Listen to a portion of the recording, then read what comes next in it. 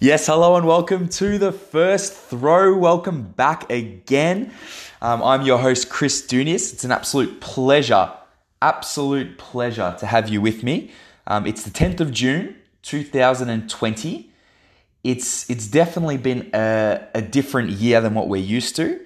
The one thing that isn't different though is the sense of excitement that is building for the next beer pong championship. And of course, it's an extremely special one that we have this year in that it's Beer Pong 20, Beer Pong XX, the 20th tournament since the inception of the Beer Pong Men's Open Championship. So it's a special time to be at the first throw. It's definitely a special time to be a competitor of Beer Pong XX. And what we're going to be doing to start this podcast is that we're going to be reviewing Tournament 19. So Tournament 19 was an extremely exciting one. There were lots of plot lines and subplot lines heading into the tournament, and we were expecting a big one, and it definitely did not disappoint.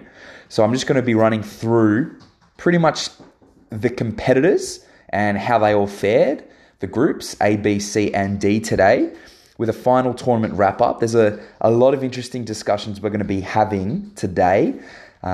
Just to name a few, there's going to be discussions in relation to integrity and cheating. There's going to be discussions into monkeys finally off of backs, a couple of disappointing performances, a couple of breakthrough performances, and of course, one exceptional performance. So that's all to come in today's podcast.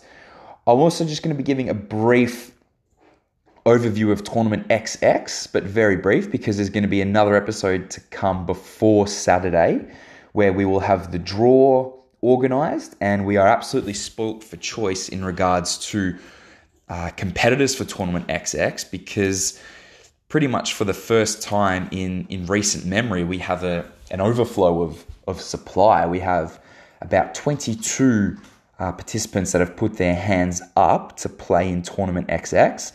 And unfortunately, that has to be cut down to 16.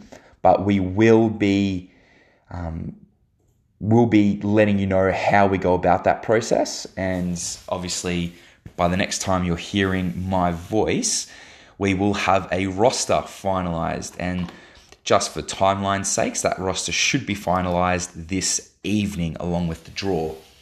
So without further ado, let's dive on into the Tournament 19 wrap-up, and we'll start with Group A.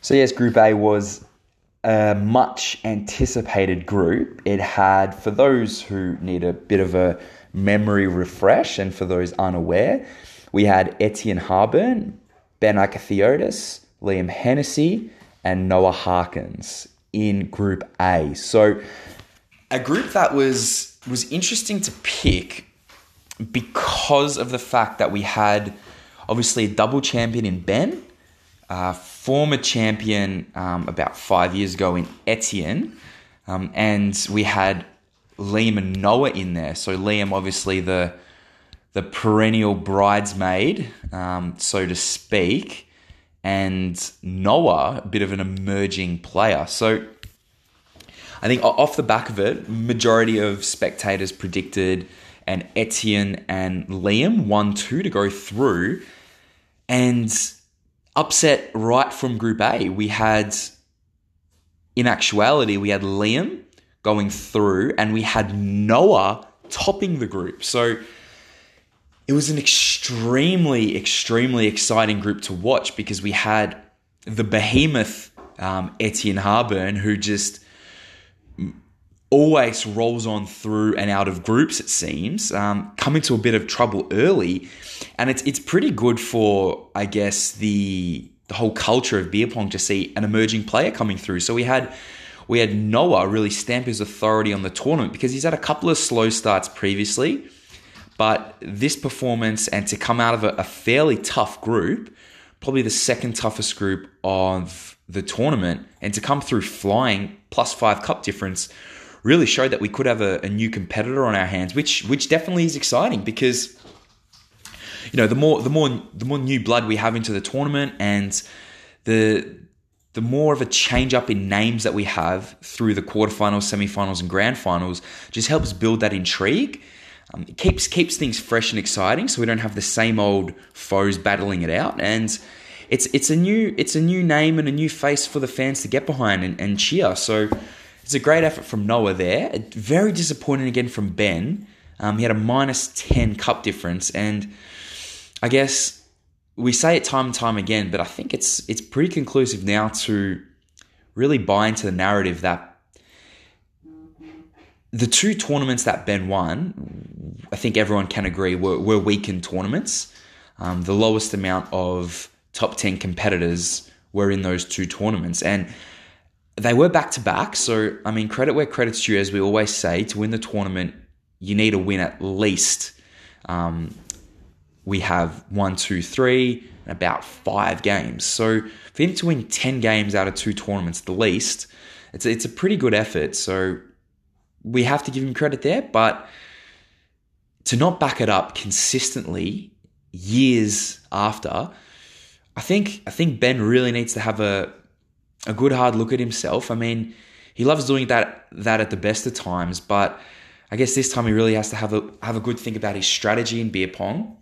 Might have to go and reinvent that throw, because the scattergun approach, as we always talk about Ben, just does not seem to be landing, does not seem to be working. And he's not going to be in Beer Pong XX because of his new venture that we are all excited to be a part. And we really welcome the amazing t-shirt company that's going to be coming to Beer Pong, and more news on that to come. So we're really excited for Ben in that regard, and it's going to be fabulous to have and see all those shirts around. But it also is going to be a bit of a time for Ben to reflect, and he should really use this tournament, I reckon, to really see and observe some of the better competitors and to try and see how he can improve his game in that regard. So disappointing there from Ben. Disappointing from Edian as well. I mean, the games were close. He came out the bat really strongly. He had a good 6-4 win over Ben. And then he had 2 really tough games. I mean, the Etz and Liam games we know are extremely tough. They always are. They can go for a maximum of 3 minutes at times when they're all hitting their shots. This one was a little bit longer, and it was shot after shot after shot. Just didn't get the chocolates in that game. And again in Noah, Noah actually came off really strong in that game, and Etz just struggled to wrestle that momentum back. So, I mean, it's not an embarrassment by any stretch of the imagination there from Etz. 2 6-5 losses, and that is how the game goes. You're out of the tournament early. So, I mean, he'll be looking to rebound. He's not gonna be too disheartened from that. I mean, it's a sign of a champion when you're in those close games. Sometimes you find the will to win. That just seems to always be the case. And for Etz not to have that in this particular scenario, I mean, with all due respect to Liam and Noah, no former champions there. Noah, the emerging player.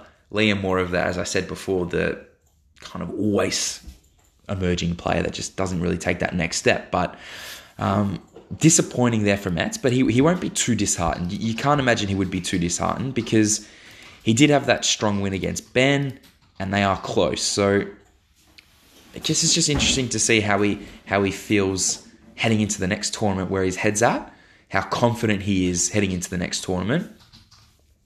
But in terms of Liam and Noah, I mean, absolutely great showing. Liam with a 6-1 win over Ben, an absolute classical flogging there, which was really exciting to see, and it was a potential nudie run offering that Ben just managed to avoid again.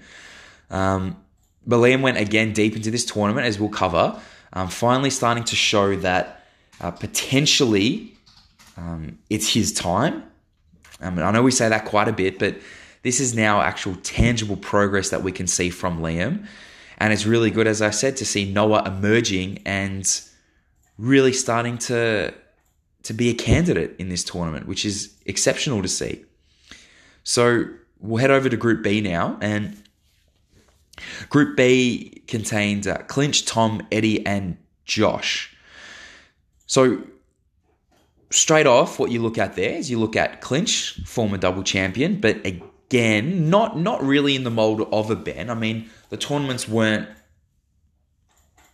necessarily weakened, but there were some competitors missing, and just struggled to back that up in the last tournament where he was out in straight sets. And this tournament didn't start off in a good manner, being quite comprehensively beaten by Tom 6-4, and from memory, Tom had a very early strong lead that Clinch just failed to overcome. Came back with a 6-4 win over Eddie, and then just struggled with Josh, and ultimately bowed out of the tournament there. It's a little bit concerning that this is now 2 in a row where Clinch has been tossed out of the group stages.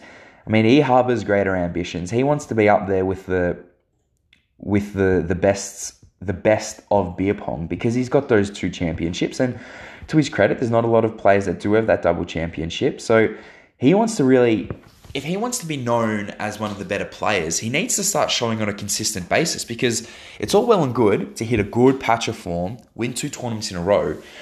But if you're not able to back that up consistently, then where does that leave your legacy? I guess legacy is really built through consistent achievement. And we talk about achievement a lot in beer pong. I mean, you have 16 competitors and there's only one winner. So ultimately, you have to kind of reevaluate what an achievement is if you just think an achievement is winning the championship, because making it out of the groups is a good achievement. Making it to the walkouts is a great achievement, and winning it obviously is the ultimate. So where I think Clinch really needs to recalibrate his focus is to making his achievements a little bit more consistent. So making it a theme to always come out of the group, making a theme to make it to the walkouts, because that ultimately is where his legacy is going to lie. Because if you're constantly making it out of the groups, constantly making it to the semi-finals, and you're a double champion, well, there's your legacy right there. You don't want to fall into the trap of becoming one of the Bens of the group, you know, making a good hot run of form and then just wilting. So we don't want to see that. Where we were happy with, I guess, from a spectator standpoint was Tom, because Tom was definitely in that bed mold, won that tournament, jack in the box style, and has not done much either side. So we wanted a little bit of showing from Tom. We wanted a bit of medal to say, well, are you a champion or was it a fluke? I mean, he's come out really strong. Got the second spot on the table, and made it to the quarterfinals. I mean, we will definitely cover his quarterfinal with Harry, because that's where we're really delving into the integrity aspect of the tournament. But he came out of a fairly tough group, you know, with Josh, Clinch, and Eddie, and he made a good run of it into the quarters. So again, here we want Tom to really solidify this progress and really show that he's here to stay, and he wants back. He wants back at that title. I mean, he's not happy with that Jack in the Box name tag. You know, the Anne Frank winner, that's it. He wants something a little bit more. We want something a little bit more from Tom there, because as a former champion, you know, there's a little bit of a respect that must be put on his name, and quite frankly, there's no respect put on Tom's name. You know, there's cheers from competitors when we do the groups and you're drawn in Tom's group. You know, how must that feel from a former champ? You know, you kind of feel like you deserve something having won a championship, and that's just not the case for Tom. So this will again, like the Clinch narrative, this will help build that, and we want to see more of it. He hit some really hot form, toasted Eddie 6-3, lost a close game to Josh, and ultimately, well, some would say, deserved to beat Harry. So I mean, that's a good tournament. And this is what we talk about, recalibrating success and building momentum. Tom's really building that momentum now. So heading into Beer Pong XX, if he gets a good group like he did in Group B, it's all systems go in that regard. I mean, Eddie was slightly disappointing in this tournament. I mean, the closest he got to winning was 4 cups. He lost 6-4, 6-4, and 6-3. I mean, it's not humiliating, but it's a little bit disappointing from Eddie. We know he's an absolute pleasure to have at the tournament, and he always puts in. He does get a little bit sidetracked though, and I covered this in the last podcast. I covered this actually during the games with Eddie as well, when he asked for a little bit of advice in that regard. Is just that when he's down a bit early, just say he's down about 2 or 3 cups, he really feels as if the game's gone. And he starts, taking the foot off the gas. And we really tapped into what this means mentality-wise for the other player when you see this. So, I mean, it doesn't matter who you're playing, who you're stood up next to in a game of beer pong. There's always nerves there. It could be a first-time competitor that doesn't have a very good throw. But at the end of the day, it's beer pong, and we know that almost anything can happen once those balls start being thrown. So it doesn't matter if you're drawn against, say, like an Eddie Glush. If you hit 2 cups in a row and then you see your opponent start to take the Michael and start missing his throws and just not really caring, and he's not hitting the hit zones correctly, I mean, that's confidence building in itself, because the pressure valve just gets instantly released because you've got a little bit of a lead and you know that there's not going to be any pressure coming from the other end. So that really then allows you to just focus on your spots, not be nervous, and then the 2-cup lead ultimately leads to victory. So it's all about Eddie and any other player in that circumstance where they feel like they're maybe not at the level of their opponent and they go down a little bit early. You have to keep pressing. You have to keep at least a modicum of pressure from your end of the table, because if that pressure isn't there, you're just handing the victory to your opponent. And if you're just handing victories to your opponents, why are you there?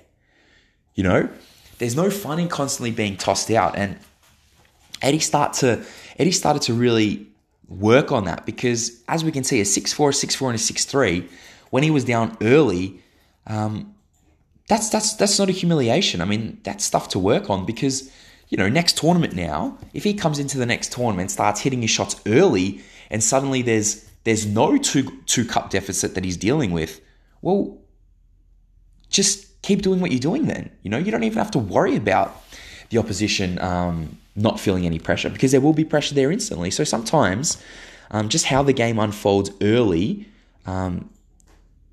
really dictates the momentum of the game, but you shouldn't really let it get to you in that aspect, because if it unfolds early in your favor, well, that's great. Keep hitting your shots. But if it unfolds early in the opponent's favor, you just must not let that dictate your attitude. You shouldn't let the circumstance dictate your attitude. You should let your attitude dictate the circumstance. And I think that's the main thought process to take into the games of beer pong. So Eddie improvement there.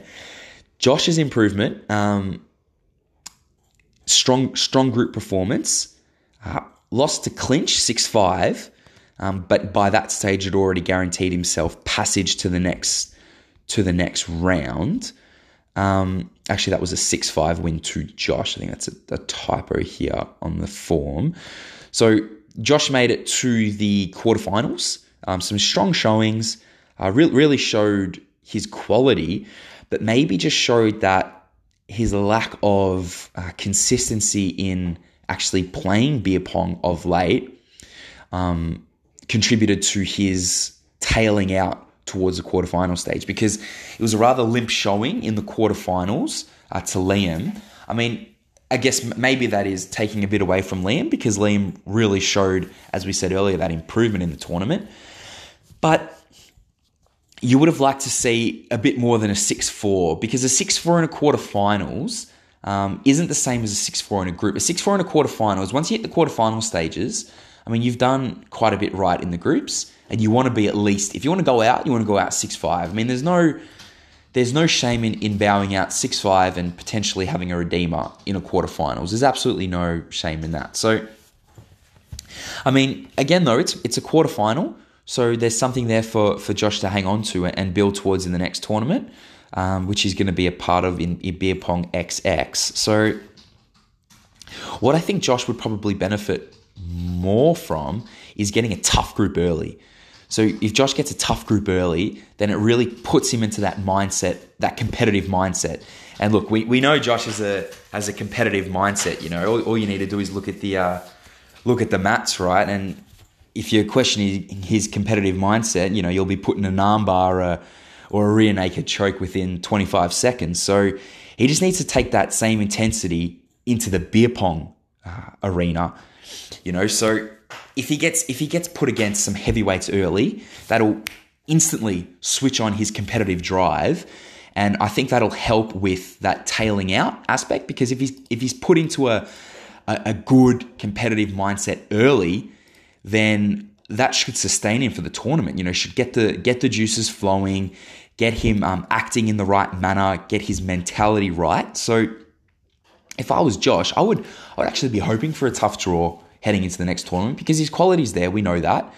And if his quality's there and his mindset's there, then as always, he's a big threat, and he's someone that's going to be looking to add to his silverware as well in Beer Pong XX. So that's something definitely to think about in Josh's aspect. So that's Group A and B wrap up right there, and stick with us, because we're going to head now to the Group C and D wrap up, and then finish with the finals. Speak soon.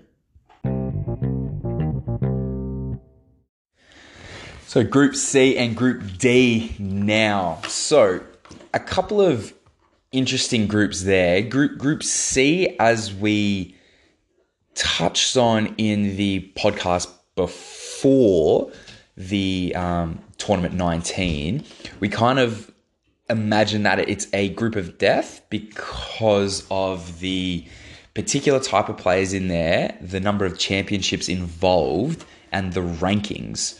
So it was definitely the highest ranked group out of the previous tournaments.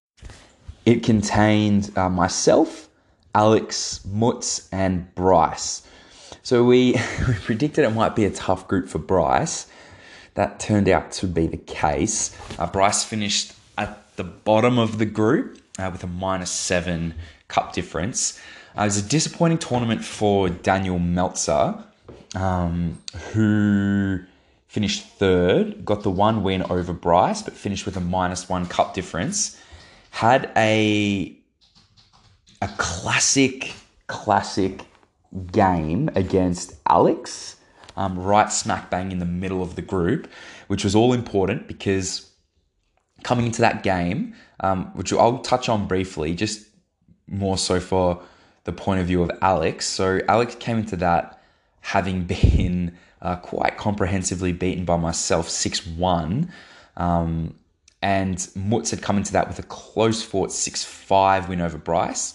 So this game was all important because if Mutz had picked up this win, he pretty much would have been set and through. So it was one of those games in beer pong that you just absolutely love and adore, and that really evokes all kinds of emotions about why we love the sport. So one of those games where there's two games going on, but towards the end of the game, no one on the other table is playing because everyone's just focusing on this table. A bit of history between the two competitors as well. They love to compete against each other. Locked up at 5-all.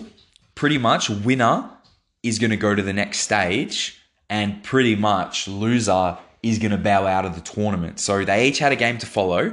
Alex against Bryce, Mutz against myself. But pretty much this game was the decider, and it turned out to be. And Alex just showed a lot of resolve coming back off of that 6-1 defeat first up at the start of the tournament is no mean feat. So I mean, it really speaks to the mental fortitude of Alex there to be able to rebound against a tough opponent in Daniel, a top 5 ranked opponent, and to reverse the trend, reverse his form, and actually come up trumps in such a close and very, very hotly contested encounter. And set the scene for the rest of Alex's tournament as well. But in terms of Mutz, yeah, a little bit, I mean, it is disappointing because the couple of tournaments where he's been involved in a group of death, they have gone much this way. So the tournament previously was very similar. Mutz bowed out of the group stage, and then again bowing out of the group stage for this tournament. He's not going to be competing in Beer Pong XX. He's just being pretty cautious with it all due to COVID-19. And, you know, we at Beer Pong, we like to celebrate people's opinions and their approaches to things. And, you know, if people have a view different to the chief medical officer or epidemiologists worldwide and within Australia, and that if he feels that he's got a better approach to things, then we are definitely going to support Daniel through that. And he's more than welcome to skip this gathering because of those reasons, and probably a couple of others that he's not disclosing. So that's more than fine for Daniel there. We are him, but yeah, just being pretty cautious with it all there. So in terms of myself, I was managed to come out of that group in first place, which was pleasing. And then I drew Jerome in the quarterfinals. We'll just touch on that game briefly in Group D, after Group D, rather. So a very good group for Alex, considering that first game drubbing. And a bit of context in regard to that first game was that there was the narrative that was quite widely documented that I think there was a 9-0 record between myself and Alex, that he just hadn't managed to beat me. And the whole theme going into that was it's a good thing that he's drawn me first game Group D, because it's just a point where he can lay down a marker and say the past is the past. It's not going to be 10, and he's going to start from now to reverse that trend. And it couldn't have gone much worse for him to start with, to go down that early, and to make it 10-0 is unheard of in beer pong. And to then draw me again in the semi-finals and to have a comeback win in that game was absolutely exceptional. And aside from the Harry and Tom game and Harry ultimately winning his fourth, it's a little bit disappointing that isn't the take home part of this tournament, of tournament 19, because that was an exceptional display of competitiveness, mental toughness, and beer pong ability. So we will cover that again in the semi-finals briefly, but yeah, that should be that's warranted to be the absolute takeaway from this tournament. Mutz had a potential to escape the groups if he had beaten me 6-3, but he just never got off to a strong start there and came close. It was a 6-5 victory, but once I'd gotten the fourth cup, I was through already in that aspect. So yeah, disappointing for Mutz, but hopefully in the tournament 21, if he's willing to be a part of it, he can start to claw back at that reputation that's kind of just chipped off from recent tournaments. So Bryce, I guess, had a very good first up game against Mutz and came exceptionally close, 6-5. And that game was actually throw for throw when it was 5-5. Lots of rims from both competitors that were hit, and Bryce was fancying his chances. There was actually a little bit of trash talk in that game as well, which we absolutely don't mind, and came very close. And against myself, just wasn't really a competition in that game. It was 6-3. He was a little bit wayward in his throw, and the same with Alex. But again, takeaways is everything in beer pong, and that's a good takeaway there for Bryce, is that he came exceptionally close against Mutz, a top competitor there, just couldn't get the chocolates in the end. So it was an exciting Group C, and yeah, just can't bang on any more about that Alex Mutz game of that ended up being 6-5, and those games are literally what we live for, whether could go either ways. Group A had won that with Etz and Noah, which was the 6-5, which was just absorbing viewing. And yeah, so then we move into Group D, and so Group D was by far my favorite group of the tournament as it played out. You look at the standings and you see Harry, 3 wins from 3, +5 cup difference, and you instantly think, oh, he just absolutely imperious form, from the get-go, looked like he was going to win the tournament. No, you would be mistaken there. So this is just adding to Harry's legacy as well, this tournament, because he actually lost that first game to Nick. So Goulds had won that first game, and this is classic Goulds, giant killer Goulds, the moments that he lives for, or so he says, drawing the big heavyweight early, knocking him off, but Harry sunk a redeemer. And I guess when you win a game and there's still the redeemer to come, just because of the low chances of the opponent sinking the redeemer, you think the game's over, you think the game's done and dusted, you think you've won the game. Not when you're playing Harry. Came back with the redeemer, then sunk the winner, and from that moment, the narrative wasn't, oh, Harry's on, like he's going to win, Harry's on, because he'd actually allowed that 6th cup to be sunk from Goulds. So in retrospect, in hindsight, looking back to it, you're thinking, oh, well, that's the true testament of a champion, is that he just won't lie down. And that is correct. But however, the form that he was in wasn't really strong. And in actuality, this was such a tough tournament for Harry. And although he wasn't throwing as he normally does, because he can come out of a tournament with a +9/+10, come out of a group rather with a +9/+10 cup difference, and he never looked like losing. And that's the Harry that we've come to see, is that when Harry's on, he doesn't really give the opponent a chance. But it was really interesting to see a different side of Harry in this tournament, where he was up against it, he was battling, from that moment. So that was a 6-5er. Next game against Will was a 6-5er. And then he knocked off his old foe and bunny Jez, 6-3. But then had a tough time of it in the quarters, which we will cover, 6-5. In the semi-final, 6-5. And then ultimately was just too strong in the grand final, 6-3. But it's the versatility that Harry showed then should be a scary point for the rest of the competitors heading into the next tournament, because in past, if you see a Harry in the group stages that isn't hitting his shots, that maybe you've got a 1-cup lead for the duration of the game, you think, oh, well, I back myself here because Harry's either on or he's not. But yeah, man, he's just added some versatility to his game now, which is scary, because now he's a 4-time champion. He's out on his own once again for the time being at least. And he's added a new aspect to his game, that toughness, that grind, where he might not be throwing well, but he gets himself over the line. So yeah, kudos to Harry.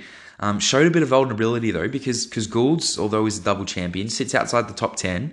Will sits inside the bottom 5 of the tournament, and they both came within 1 throw of beating Harry. So I guess the slow start and then that kind of meandering through the quarterfinals and semifinals leaves himself open to a good competitor taking advantage of him. Because with all due respect to Jerome and Tom, he got a fairly soft draw heading into the semis. And then he was up against it in Liam, and a 5-5 game could go either way, and he won. So I guess Harry would probably appreciate being drawn in slightly tougher opposition, similar to Josh, just so he can really test himself early and then make those necessary throw adjustments. So it'll be interesting to see if Harry gets drawn into a tough group, because it's been a while since he's been drawn into a tough group, a group of death.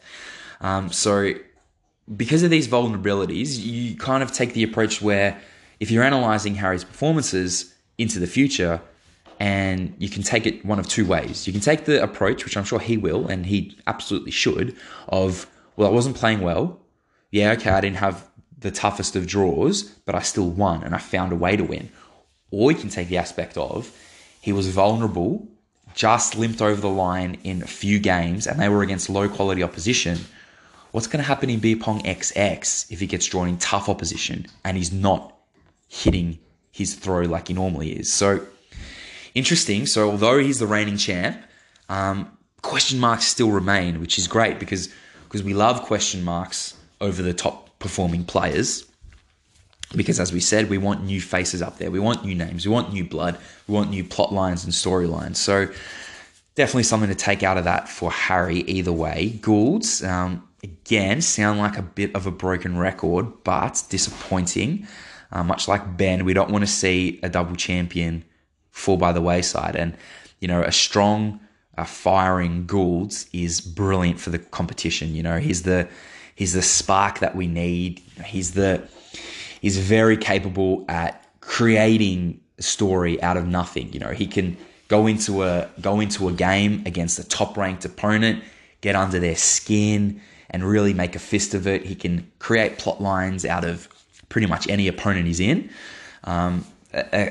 You can really tell the influence from his WWE viewership and his fandom in that regard, because he really does bring a lot of energy and showmanship along with him when he plays, and he's absolutely crucial for a great tournament.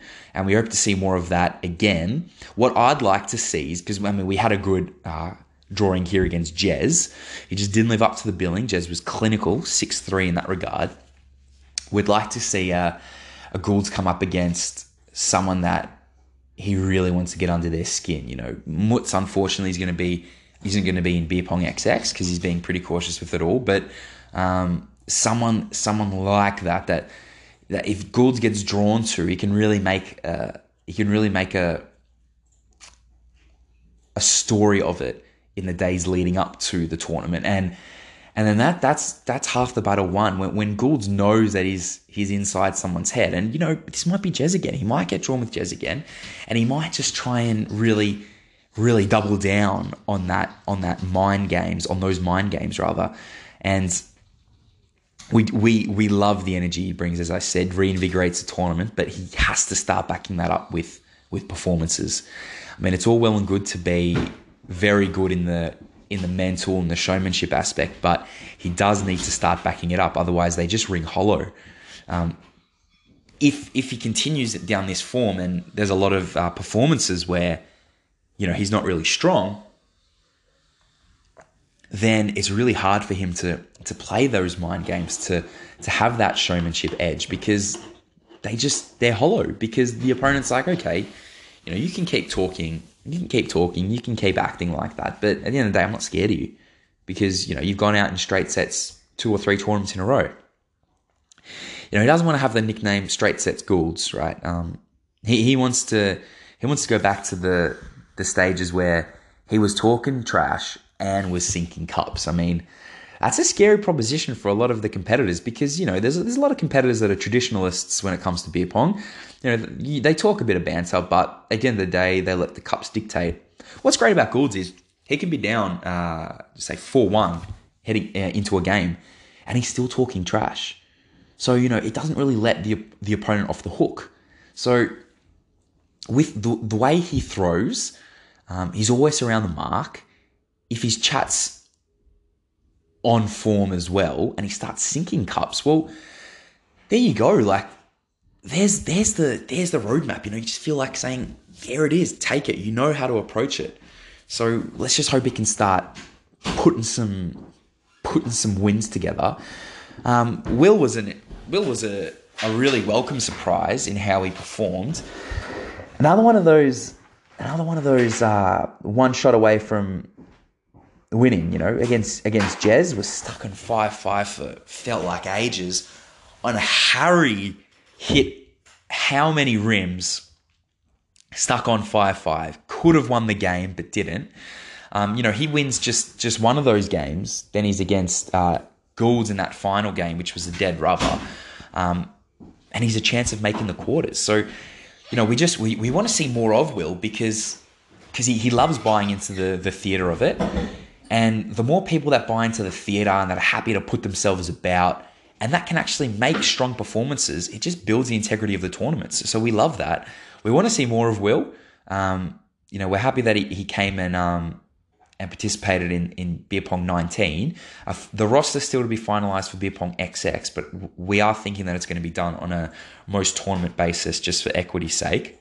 But, coming into the future, we definitely want to see Will there. And the quality that he showed in Group D against arguably the greatest of all time in Harry, against Jez, was exceptional. So it was a good tournament for Will. Came very close to coming out, and hopefully we see more into the future. All right, guys, stick with us, and we're just going to finish off the podcast by briefly ticking through the quarterfinals, semifinals, and grand final. Stay with us.